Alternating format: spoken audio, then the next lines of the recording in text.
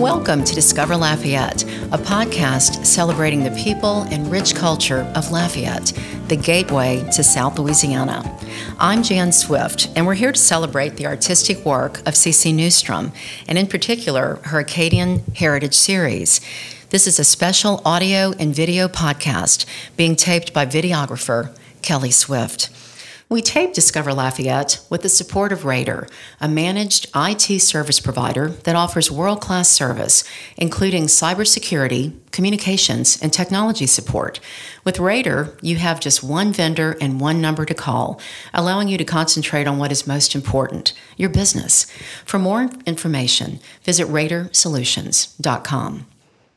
We're grateful for the support of Lafayette Surgical Specialty Hospital, a physician-owned hospital where doctors have direct involvement with every aspect of care provided to their patients. Its reputation for excellence in patient comfort, safety, and overall treatment is reflected in an average patient satisfaction rating of 98% or higher. Visit LafayetteSurgical.com to find out more. Discover Lafayette is also made possible with the support of Home Bank, who wants to ensure that you protect your identity and your assets. When you make a payment with a paper check, you're handing over all of your personal or business information, plus your bank account number.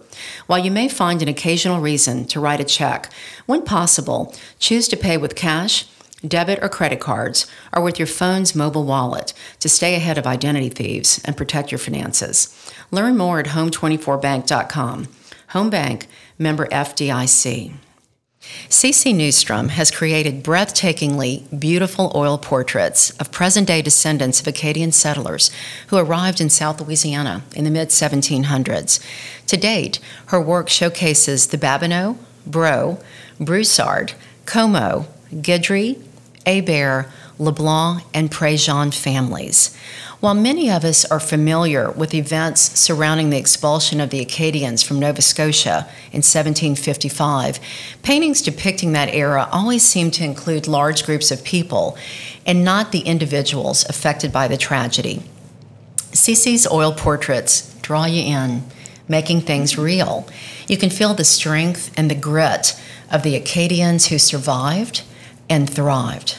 It's hard to explain the energy that surrounds these paintings that honor our region's Acadian lineage. I'm honored to welcome Cece Newstrom to discuss the life events that led her to create the Acadian Heritage Series and to allow you to get to know this wonderful artist and her work. Cece Newstrom. Thank you, Jan. Thank you for being a part of this podcast. It's so much my honor. And you've inspired me. I haven't done video in a while. It's been audio, especially with the pandemic. And I just thought I have to capture this in video also so that we can show you and the beautiful art. It's stunning. Thank you. Well, I've never done audio or video, so here you go. It's all new to me. Yeah. So we're here in BBR Creative. Yes. Cherie joined us during the day, and we're taping in the beautiful office downtown where she showcased your work. Yeah. So, yes, their new facility here is just magnificent, and I want to say, look, if you decide to move, let me know first, because I might want to move. I might want to move in. They did such a marvelous job. Let's jump in and talk about your life, because you were not a painter for the majority of your life, right? Absolutely, no. What led you to this? What was your background? Well, my background was education, actually, and but I did not teach that long into that career. I ended up going into petroleum land work, landman, or as some people rephrase it, landmam. Landmam. Mm-hmm. And ended up 30 years researching families of South Louisiana and some other surrounding states as well. I would be able to visit them on their farmlands, their homes, sit and drink coffee with them, and you quickly learn the interconnectedness between many of the Acadian families. And so for 30-something years, I had that privilege of meeting them and really getting to learn more about the individual families, as well as visiting the local courthouses, where I had to technically research the ownership, the land and the minerals that they had. So And I want to say, as I used to do oil and gas work too, you don't just research the past 30 years. You go back to severance. When you do oil and gas work, you go back to the beginning of time. Yes, you do. So. Yes, exactly. Yeah. Well, for leasing, you go back 30 or 40 years. But if there's been production, and then if, once production is established, you do need to go all the way back to severance and follow it forward. So there you really see, the magnitude of the interconnectedness between the lands, the families, and the peoples. And I absolutely loved my time in doing title research and leasing, getting to meet the people themselves. And so I had that as a foundation for really becoming immersed in the Acadian history. And then when around the age of 55 or so, my husband, for a gift for me for my birthday or Christmas, I don't remember which, signed me up for art lessons. Mike Newstrom, the sheriff. Right, yeah. Sheriff. He wasn't sheriff at the time. And I was stunned that he had signed me up, because I had never, ever done any, not even drawing, I didn't even feel like I could doodle when I talked on the phone, but beyond that, not really ever. I had never taken drawing lessons. So I was really angry with him for doing that. Because now you're stuck. No, yes, because he had already paid the money, and I didn't want to forfeit that. Did you need a new couch or something? I mean, what, it's a gift. It was a gift of love. No, but I think the main thing that really freaked me out at the time was just the fear, because I had convinced myself that I had not been granted that talent. I see.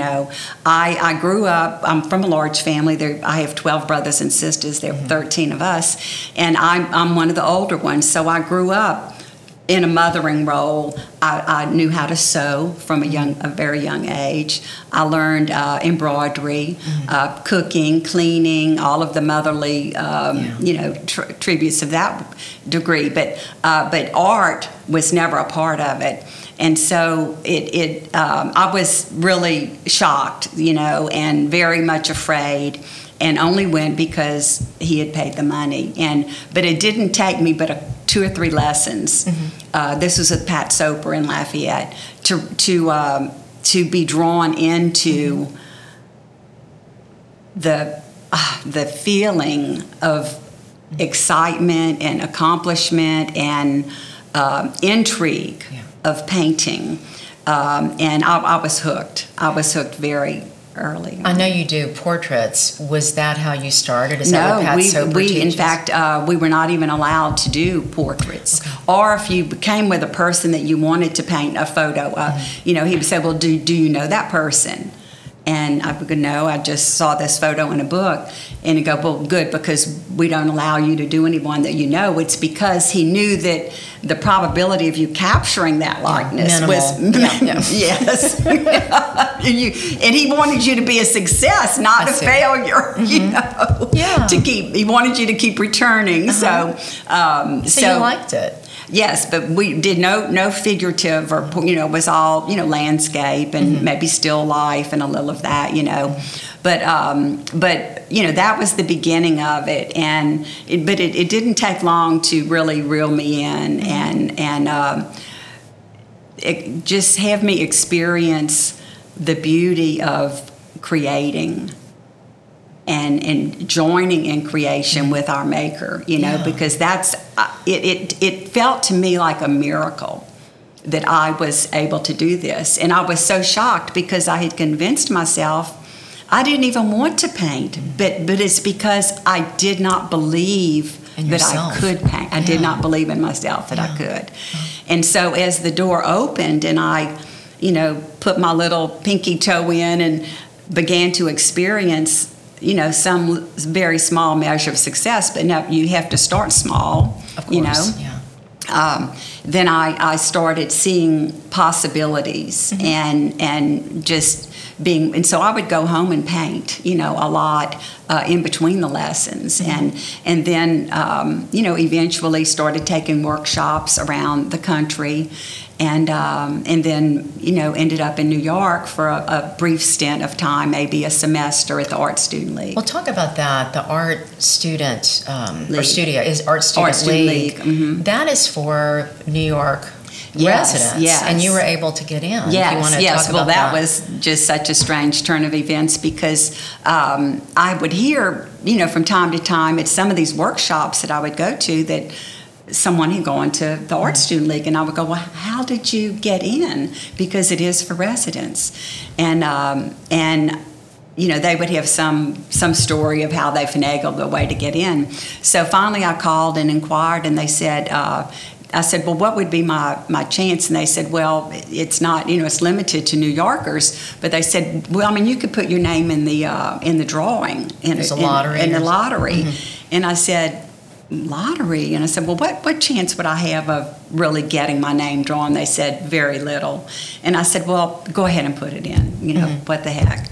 So in about 6 weeks, they called and said my name had been drawn and that I had to decide within a handful of weeks if I was going to come. So that really put us into high gear of locating a place to stay and making all of those arrangements.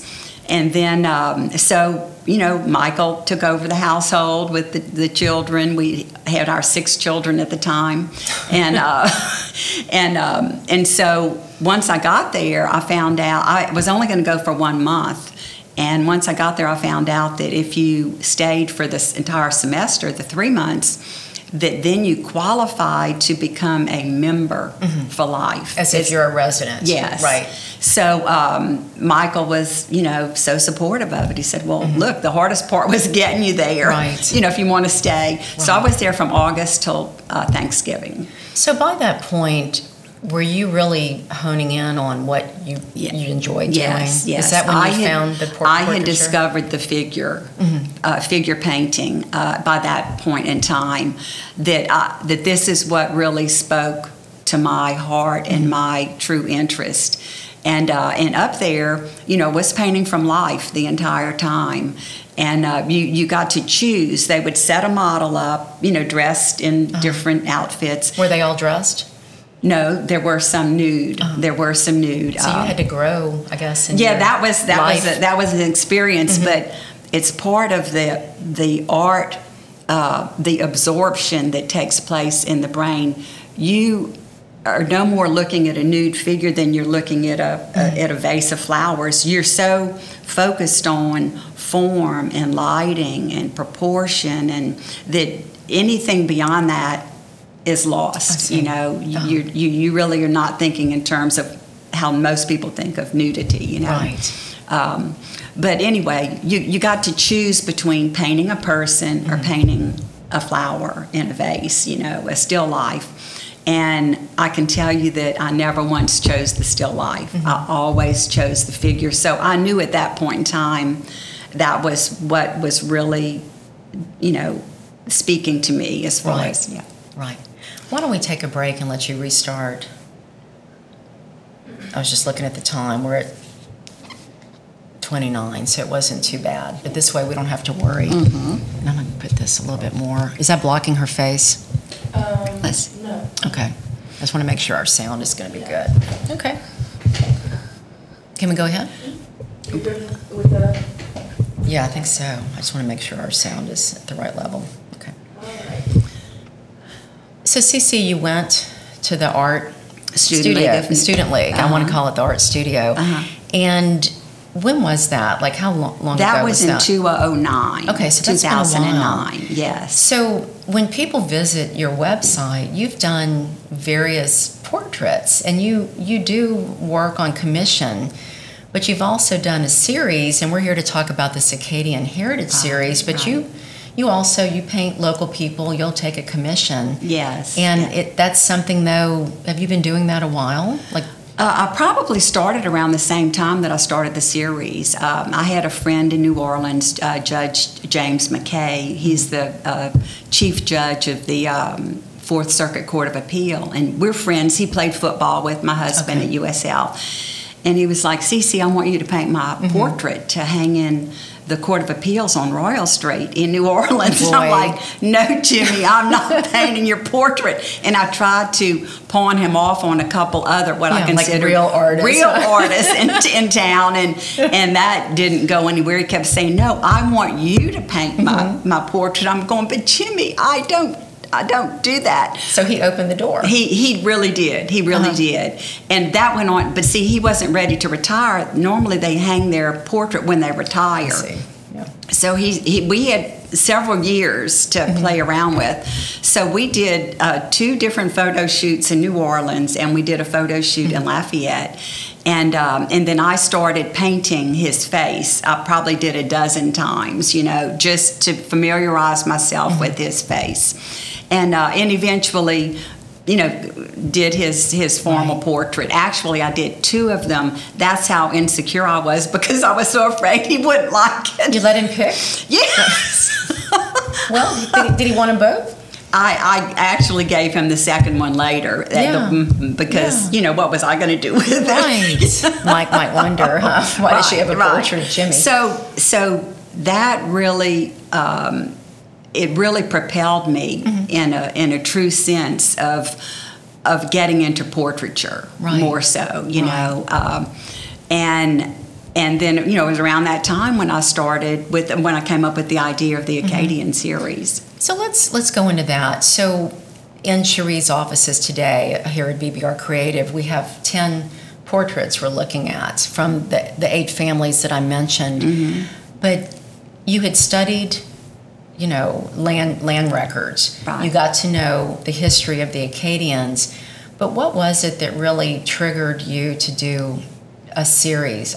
If you want to talk about that first one with Cheryl Perrette, when you went to Cheryl. Right. She's a friend of yours that you. Yes, well, I knew Cheryl from Lewis being clerk of court, and Michael with all the political thing, and when I reached out to Cheryl just for general information about these family gatherings that they have, the reunions, and sharing with her the idea that I had, and what did she think about it, and at the time I had thought that I was willing to do this for gratis, for nothing in return, to give them an opportunity to raise money for their Acadian endeavors. They were doing the digging out in Brobridge, trying to find Beausoleil Broussard's original campsite, and they had been at the time they had been raising money, and I was like, I will do this, to contribute.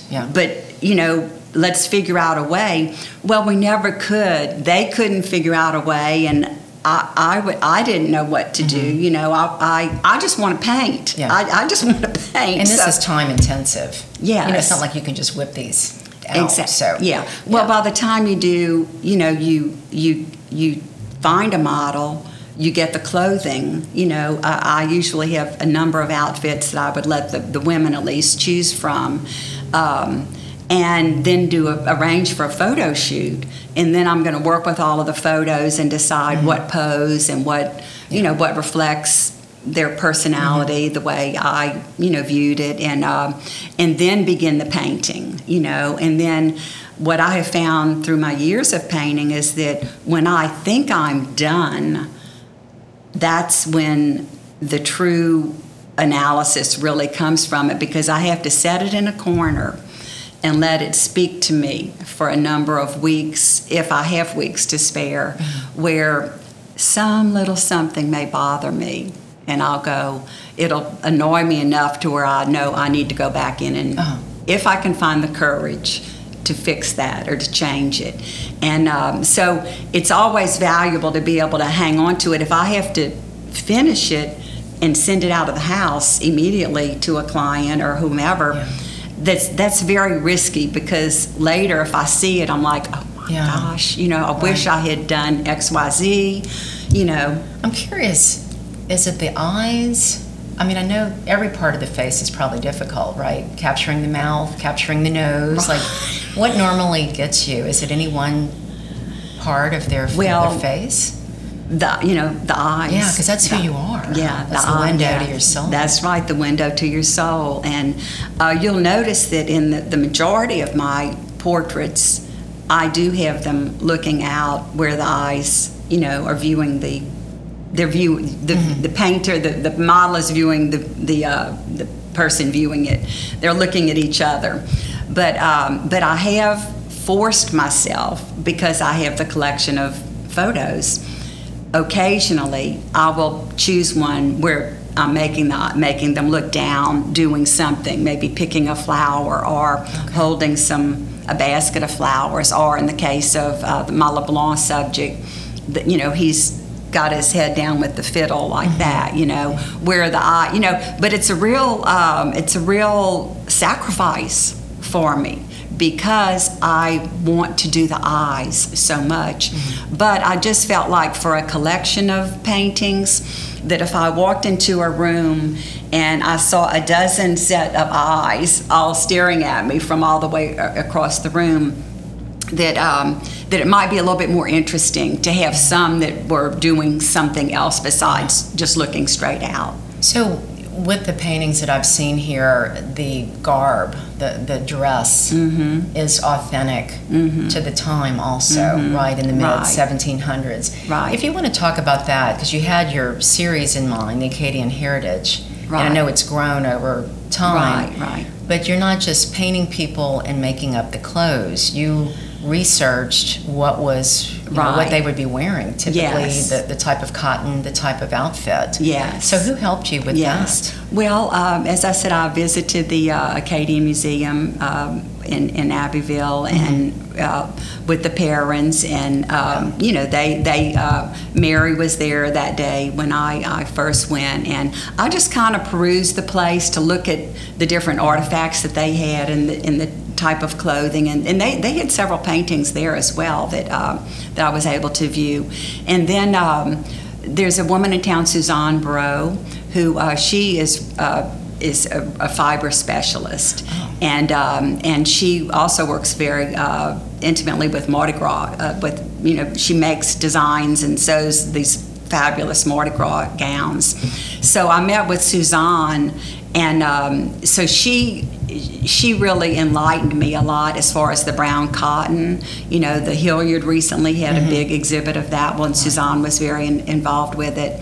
And so there have been so many people along my journey that advised me and educated me on different components that ended up playing a part in the entirety of the series. And the clothing was definitely one of it, because if I wanted to clothe them in what looked like period costumes, outfits, coming up with that. So some were borrowed, some of the outfits were borrowed. A friend of mine, Patsy Foster, worked at Acadian Village for many years, and she had her outfit. So she said, well, I'll let you have mine.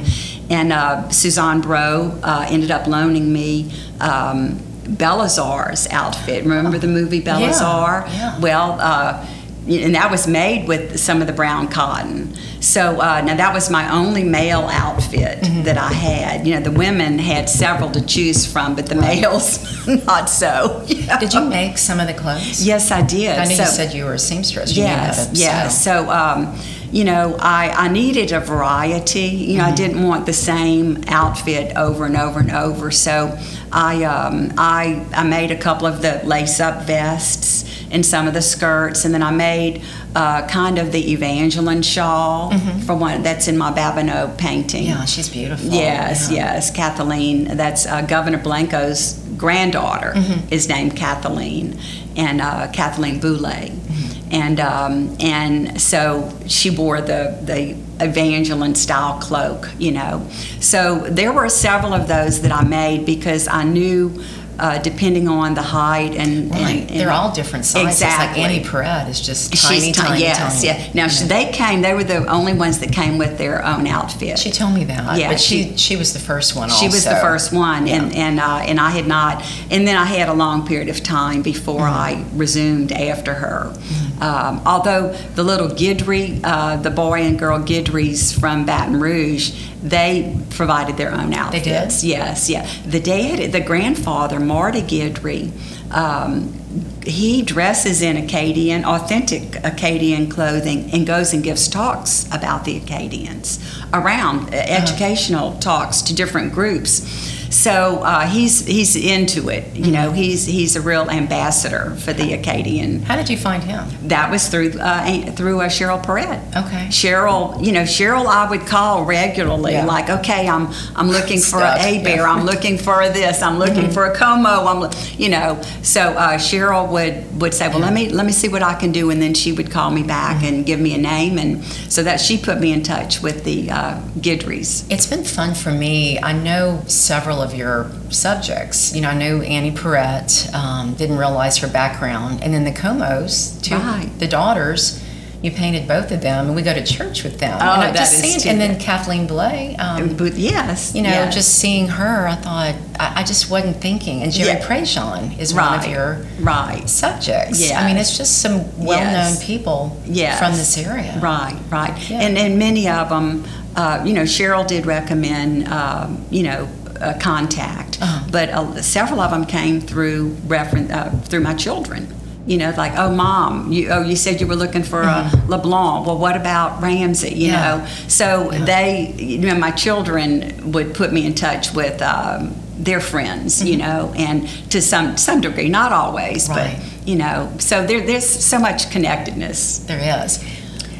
So, Cece, I know that you've shared with me that during the painting and getting to know the models, the subjects, you've had some really interesting connections that you never could have known about. And you were just talking about Ramsey. Why don't you talk about him and what happened when you painted him? Yes. Well, Ramsey was one of the later paintings that I did. And your style might change a little bit, or you might eventually get courage on my part to do some type of strokes that maybe I'm hesitant to do generally, but you're like, well, let me just try this and try that. And so when he came to view his painting, he almost lost his breath when he saw it. He was like, oh my gosh, and he said the blue around the painting, the blue, and I said, yeah, and I said, it was just a new thing that I was exploring. It was like an aura, like yes, you could it was see like, little yes, movement it was, of blue. yes, yeah, and it reflected energy and movement in the painting, which he's doing the fiddle. I don't even know how to hold a fiddle, but he was, so he was playing the fiddle, and so I wanted some movement and energy and life, and so this blue emerged like that, and so he just was though taken aback, and I was like, it just what happened, when I was painting it, and he said, well, he said, I'm so touched because, and he went on to explain, and I've asked him about sharing this. He actually lost his mother during the time that I was painting his painting. And he had been seeing someone to work through the grief, and the sorrow of that. And this person had told him in her visits with him that she felt an energy, a blue energy about him, about his persona when she was counseling with him. And, he just took note of that. And then when he walked in and saw the painting and saw the blue emanating from it, it gives me chills right now to think about it. He was just really, it really, stunned him, and then it affected me. And so, that's an example of a connectedness that happens between the painter and the model, and it goes so beyond what we can see. Yes, the paint that you have on your brush. I mean, it is really something that inhabits the heart and soul of the person before you. Was that an example that you were talking about where you let the painting sit and then you? Oh yes, that one I did, because I did struggle for a while with how this was going to work, and in fact, at one point I had a lot more blue in it, but it bothered me, and I just got real frustrated. The paint was still wet, and I took some kind of a plastic card, and I just scraped. Well, what it did was it made these lines, and then the blue still emanated right off of the body. And after I did it, I was like, I kind of like that. I kind of like it like that, right. Because the lines, as they were scraped away, you could still had the sense of movement, right. And so I left that way. So it was all just serendipity. And he liked it also. Yes. Yeah. Oh yeah, he was thrilled with it. And his mom can see it now from heaven. Yes, absolutely. Yeah. And then I had another really event with one of my models, Camille Como.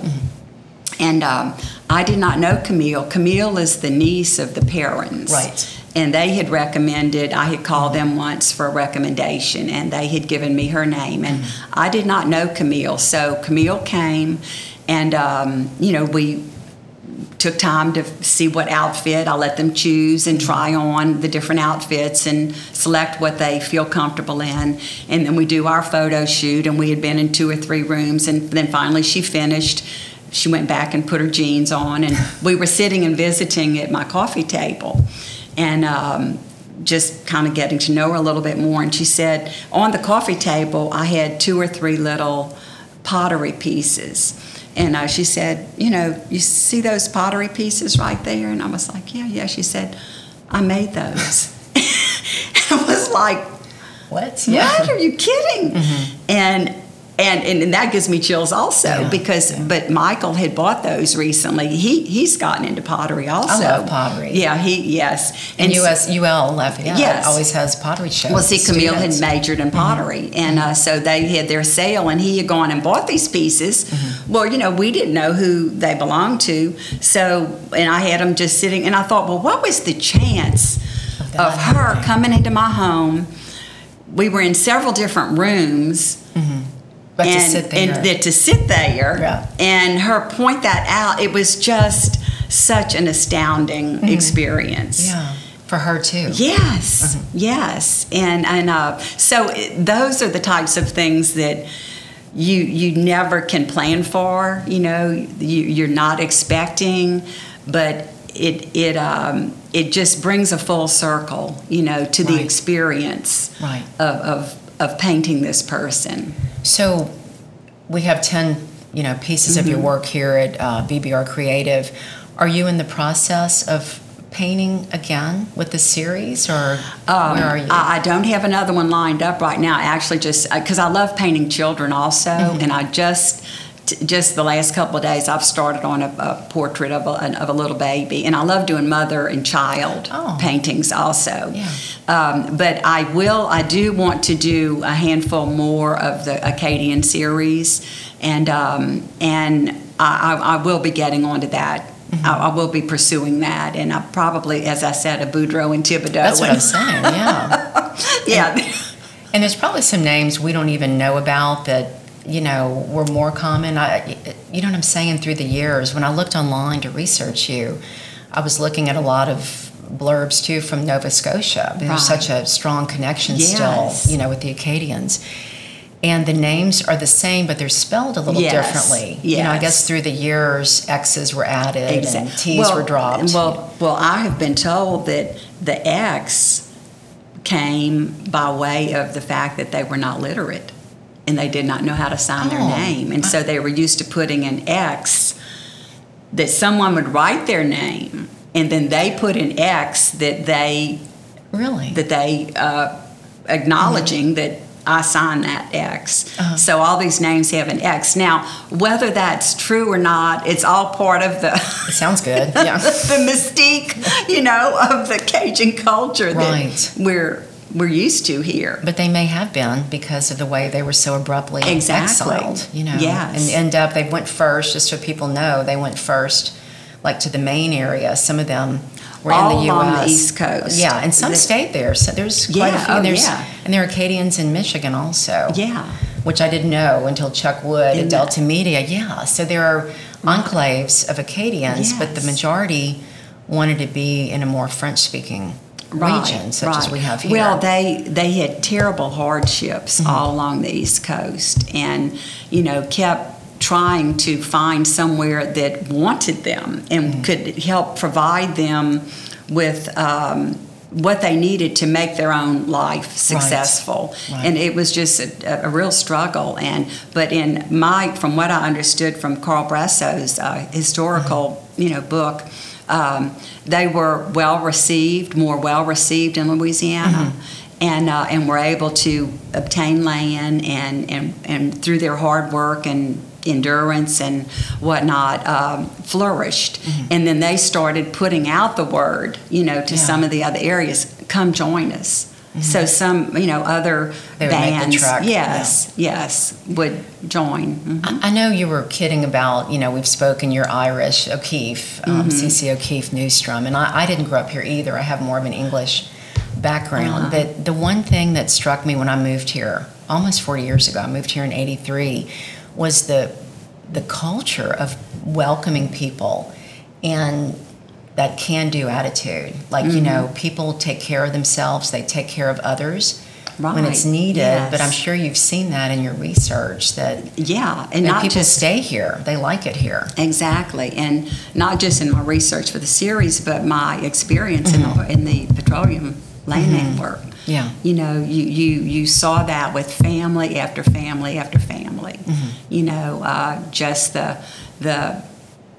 the close family units, all of their relatives. You have to sit and, join them at the table. And they welcome you to the table. Right. They let you be a part of their family. And that's why I just think it has flourished so much, because of their willingness to be open to others. We've talked about a lot, and we'll be welcoming Cherie Hebert in a bit to join us to talk about your connection with Cherie and her daughter Jamie. Is there anything that you thought I'd bring up, anything that, you'd like to share while we're taping? Well, the whole story of how I ended up here in this chair in this building, has been just an amazing journey to me. And one of my greatest missions has been that I really wish that everyone could experience the joy of art. I never dreamed that art would influence me the way that it has, and challenged me in the way that it has. But the beauty of it is something that I just wish I had been able to experience this younger in life, But on the other hand, I think that God's timing was perfect for me. Yeah. Because had I started younger, I may have been inclined to want to use it as a career. And to me, if I were doing this for a career where I needed to earn money, I think that the joy that I have would perhaps be diminished. Yeah, and you were so busy with raising all your children. Right, right. That the joy that I have received from it is so much contingent on giving it away, sharing it. It's not about the money. And now it's nice to have money. It's nice to be compensated, to a degree. But you can make your house payment or your car payment or go buy more art supplies, or go take that workshop in New York that you want to go take, but that's not what is the driving force. The driving force is coming from the heart of wanting to share my work, share my joy, and then you receive back. That's a greater payment than what a dollar bill could ever be. And I hadn't thought about it like that, but sometimes that pursuit of money does cause a block in the creativity because you're so focused on the bottom line and not what you're creating, whatever it is, for all of us. Right. In fact, you know, a lot of times I'll do a painting for when they have different nonprofits that are having their, you know, events, and I'll donate to and all. But if I get in a rut of saying now, what would people want to bid on? What do they want? And if I go down that rabbit hole of trying to paint something that I am imagining is the trend and that people want to buy and they want to hang, I can almost be assured that I am not going to be pleased with what I've done. That I know myself enough to know I have to paint what my heart. I have to sing my song, you know, with my painting, and not be worried about, is it going to sell, or are other people going to like it? You know, what is it going to, you know, is it going to be, you know, acceptable to others? That just puts such a negativity on it. Well, Cece Newstrom, you have inspired me. I have to tell you, I mean, when I first met you, I didn't get the depth of what you were doing because I didn't know your background. I think we had met through town, you know, through something, but I didn't know the love you had found of painting, and your faith is really what grabbed me. I think that's what I felt, the energy when people get to see these portraits, the energy behind each one. I think that's what it is. It's a soul connection. Because you let it flow through God. Right. God flowed through you. Yes. And gave you this talent. That's right. I mean, I thank God all the time for opening my eyes, and of course it came through Michael, though. You know, with him stepping out and doing that, you know. What a great husband. Yes, yeah, and he's been so supportive. He's building me a new little art studio in our backyard right now. You know, give me a little bit more elbow room to throw paint around and stuff like that. But he's been an immense support, and not everybody can say that, you know. But I've been so appreciative of it, and I want to thank you for sharing yourself with us on Discover Lafayette. It's an honor. So thank you. I thank you, for being Jane, here so today. much. Yeah. It's such my joy. Thank you.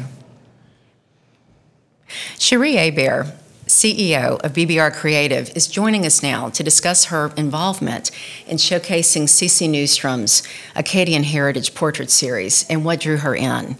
We're taping at the beautiful offices of BBR Creative in Lafayette, and they're in the exquisite Morgan Anders home, which I just love. It's on South Pierce Street by downtown. It was originally built in 1918. And this is where I was first introduced to Cece's work. I wasn't familiar with the extent of her painting talent, and Cherie had opened up her office to showcase the work. And I want to thank you, Cherie, for allowing us to tape here in your office and also discuss what brought you in to share Cece to the larger world. So I'm going to turn it over to you, and y'all can talk about, you know, your involvement in lifting people up in the community and how you two got to know each other better. Okay. So Cece and I know one another because her daughter Kim worked for me at one time, and that's when we first met, through Kim. And so we had, you know, a friendship, you know, from a while back. And I guess last year or the year before, it's been a couple. Cece reached out to me because Kim suggested that my daughter Jamie may be a good model for one of her portraits. And so I just asked a few questions like, well, what are you actually painting? And she told me about her idea to paint the descendants of the first Acadians. And our last name is Hebert. My husband's family is from Vermilion Parish, and they are Heberts. And so she was interested in using Jamie to sit for a portrait. And I just thought the idea behind what she was trying to do was just very intriguing. It was interesting to me because I think it was a different take on how you celebrate the culture by painting the descendants of the first Acadians. And so Jamie did sit for that portrait, and Cece gifted it back to us as a family after she finished, and I was so impressed with it. And I was so impressed with the idea that she actually made the period clothes, and she took her time really researching the crest and all sorts of things. And I just thought it was a good idea. I thought it was a good idea. And so I told her at the time, but it was in the middle of COVID, right? And I told her at the time, I said, if I have the opportunity when I get my new place here at Pierce Street, which I like to think of as a collaboration house, I would love to host some type of art show for you and give you the opportunity to showcase your work to others, because it's a good idea. It's a great idea. Yeah, it's a great idea. And owning an advertising marketing firm, we're in the business of ideas, right? And so we're always creating ideas to help clients market themselves. And I thought, as a woman who really, it's for no personal gain except personal satisfaction, she came up with this idea for this project.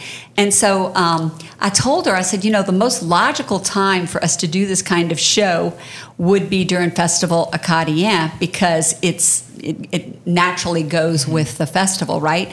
Promoting Acadians. So that's what we did. And I hosted the event here, and we hung 10 portraits. And, I probably can't say them all by heart, but maybe could. The families that were represented through the series. And we invited friends, and we had a nice Cajun musician, and we showcased her work here. And I was proud to do that, and I'm so proud of her. It's just wonderful when you have a passion for something. And that, everybody has ideas, but not many people, actually implement. And you actually took it to the next level. And I admire that about you.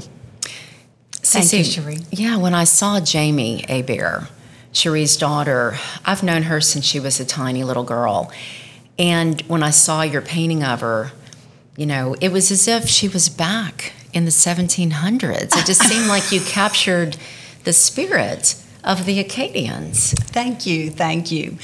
Well, the photo shoots that I did of each of the models were, they had their own innate challenges, because I'm not a photographer. I've never had photography lessons in my life. So for me to kind of learn lighting and positioning and angles and what time of day, that was all a new experience.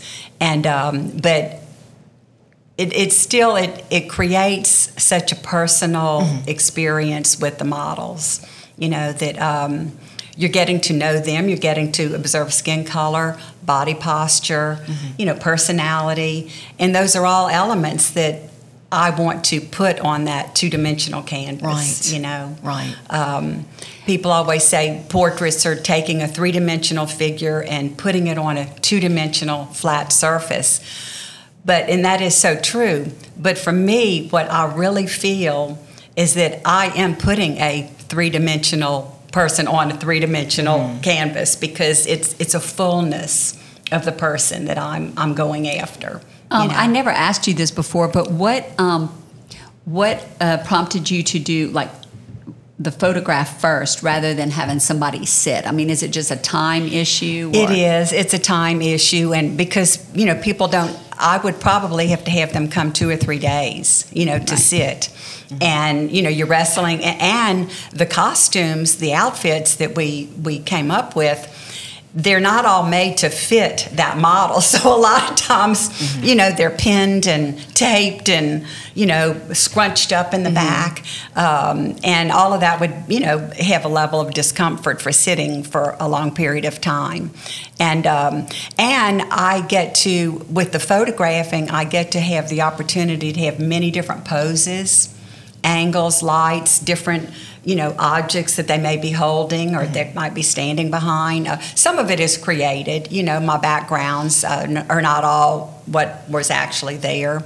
But I get to go back and really select carefully what I think are the better images of what I'm trying to portray. So, whereas if you're painting from life, I do love painting from life, and when I was at the Art Student League of New York, that's all that I did the entire time I was there was paint from life. And it has an exhilarating component to it, but it doesn't work for me for this project, So, and now I have a slew of all these fabulous photographs that I can go back and do other paintings from. So, it just really worked for me that way. How did you feel, Cherie, when you saw the final portrait of Jamie? Well, first of all, it was a very strong likeness. Oh, yes. I mean, it's hanging in the hall at the office, and people come through, and Jamie works with us here at BBR, and so they're like, is that you, Jamie?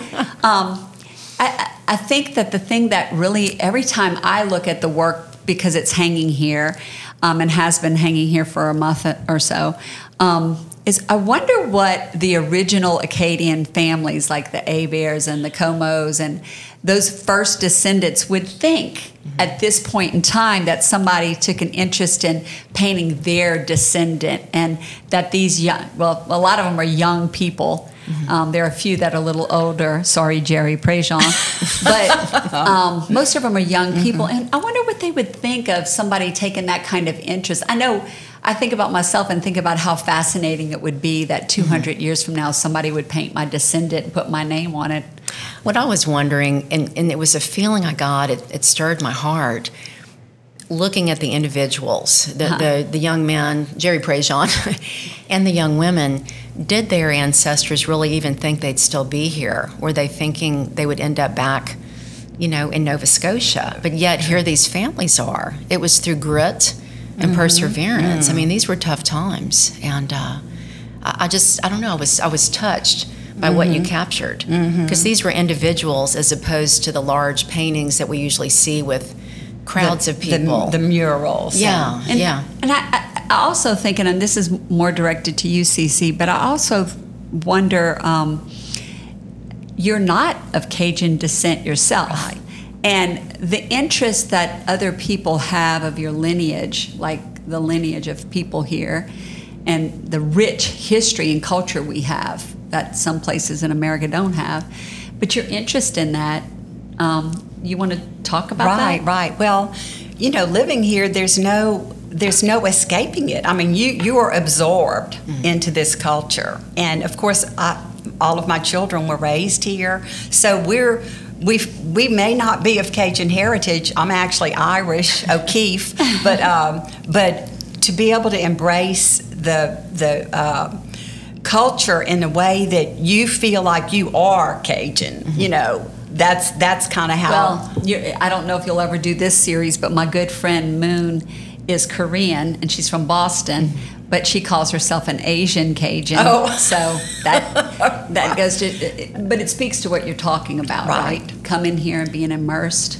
Yes, and history books have been written, plays have been written, songs have been sung, the murals have been painted, but what I really wanted to do was to be able to capture these individuals, their essence, their persona, the heart and soul through portraiture. And the greater story is so intertwined with it that it speaks for itself. But the dressing them in the outfits was something that I really researched. I went down to the Acadian Museum, looked at the type of clothing that they had on exhibit there down in Abbeville, and I looked through some books. I talked with some fabric historians about the type of cloth. The beauty of oil painting is that you can make things any color you want to. You don't have to paint what the color is. But I wanted to try to reflect the style and color as much as realistically fit the time period. Well, you captured Jamie. We can talk about all the others, throughout the interview, but to capture Jamie and to go back in that time period, I just thought it was a lovely gift. And when I learned that you weren't even charging for your work, it really is a passion, as Cherie was saying. The good thing about this project is Cece has lots more families that she can cover. Well, no Boudreaux or Thibodeau yet. Yeah, because how many? Jamie's marrying a Boudreaux. Okay, well, so maybe we can maybe do her baby or something. But in your research, every time I think about the Acadians coming from Nova Scotia to South Louisiana, I think about the film that's so beautifully done that is at the Jean Lafitte Center at Vermilionville. Have you seen that film? It's just beautiful. I've not seen that. Oh, well, I thought for sure you got this idea from it. But, you know, there's a film that they produce like every hour. You can watch this film. It's wonderful. And it talks about that whole historic journey and how they, you know, were exiled and how they managed to get here. And all of when you were doing the research, though, and you know there's so many family names, right? Right. But you were basically starting with like people you knew. Is that how you started? What really started it was I had the idea, but I saw in the paper where Cheryl Perrette, who is a Broussard, Cheryl Broussard Perrette, was speaking for the Broussard family reunion. You know, they have the huge family reunions every few years, and they tie it together with the Congrès up in Nova Scotia. And so I had read that Cheryl was, you know, promoting the Broussard one. And so I thought, well, I know Cheryl, so I'm going to call Cheryl and ask her, you know, tell her that I'm looking for a representative of the Broussard family. And at that time, though, I wanted them to actually have the Broussard name. You see, you know, rather than a married name or the mother's married name, you know. Okay. But I eventually gave that up because it kept me in too many constraints to be able to find my models. You know, so. But Jamie was an Hebert, so Yeah, you succeeded. Yeah, right. So anyway, but so I have over the course, and I started this actually 8 years ago was when I did Annie Perrette, and I had a long hiatus of, you know, not working on that project for a number of years. I resumed it in maybe 2019 or so, and then once Cherie offered that, you know, we had possibly a display in the future to look forward to, then I kind of got on the stick and really tried to like have enough work to be able to display. Cherie's always been a motivator and a rainmaker, I think. I mean, I'm hoping that our interview is going to really ignite interest in your work, you know, have people realize that this is a community effort to document the heritage. I can't imagine that in some museum-style setting that celebrates Acadians. I cannot imagine that this wouldn't be a valuable collection of work because, and as time goes by and you add to that collection, it just seems like it's definitely a nod to, you know, those first descendants, and it's just it's to me it's just interesting. But I like genealogy at some level, and so I think people who are very proud.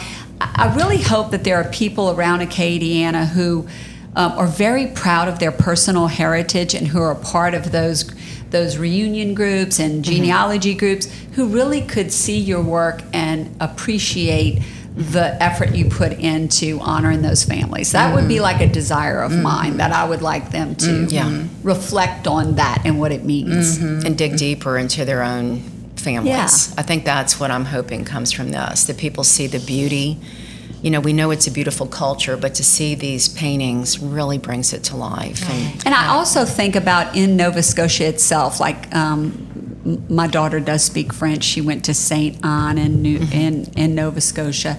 And when you're there, my husband plays Cajun music, and he's played music there a lot. I mean, everybody has those family names. I mean, it's like you're walking around town and the cemetery and everywhere, and it's all the same, you know, it's where the descendants were. And I think that would be even a wonderful show for them to have, you know, to showcase somewhere there. So anyway, I'm an idea person, so I like to think about possibilities and opportunities. But so I appreciate that. Yeah. I want to thank you for joining us in this segment, because you connected Cece and I, and we've had a long-lasting friendship, and I just, you do so much for people. I wanted you to be a big part of this. So nice, and I can't thank you enough. It was just a dream. Blushing. A dream. Well, and thank you for letting us tape here today. No problem. Cherie Hebert, CEO of BBR Creative. I look forward to more discussions with you. Thank you, Jan. Thank you for joining us. Thank you, Thank you, Cece. Cherie. Jamie Hebert, thank you for joining us. We've just interviewed Cece Newstrom with the Acadian Heritage Series, as well as your mom, Cherie, and we've been talking about Cece's love of painting and her really the attention she's given to the heritage, people such as you, the Heberts. I think she said she's done already 8 families. And I was curious if you could share on your end, being the subject that was painted, what was it like to put on the garb and to be brought back in time to the 1700s, as a young Acadian woman? How did you feel? Sure. Well, first I was honored when she first reached out and thought, absolutely, this sounds so fun.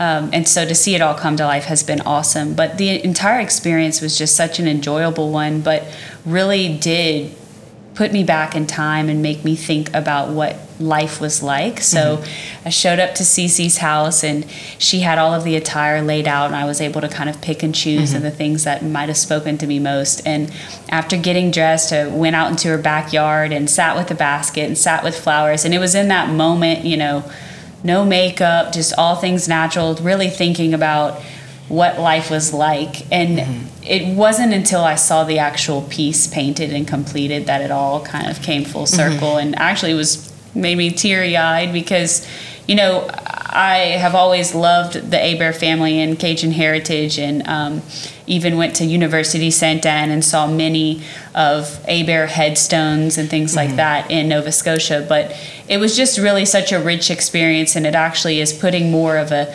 more modern face with the name, as opposed to just talking about us in a larger sense. Right. I hadn't even realized you went to St. Anne, so that does bring it home. It definitely does. The original site. That's Nova Scotia. Yeah. Well, Jamie Hebert, thank you so much for just sharing yourself. And for people that haven't seen Cece's work, including your portrait, the energy that emanates from it is so compelling. So she chose a beautiful model. Oh, well, thank you. And I'm really excited that, Cece's work is being celebrated, but also we're all finding unique ways to learn more about the history of our culture and our heritage, and how that all really does come to life through people we all know. So It's been great to see other models as well and talk to them about their experiences, and it's a very unique one for sure. Thank you, Jamie. Thanks, Jan. Pleasure to see you. We're proud to once again release this podcast, originally taped in spring of 2022. On October 12th, we showcased Cece Newstrom's Acadian Heritage Series at the Hilliard Art Museum, and it included 2 new portraits depicting the Bergeron and Trahan families that she painted since our original podcast was recorded. We couldn't tape Discover Lafayette without the support of our generous sponsors.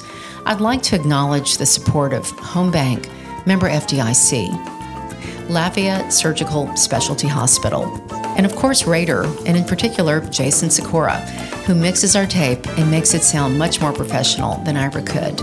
Thank you for joining us. This is Jan Swift on behalf of Discover Lafayette.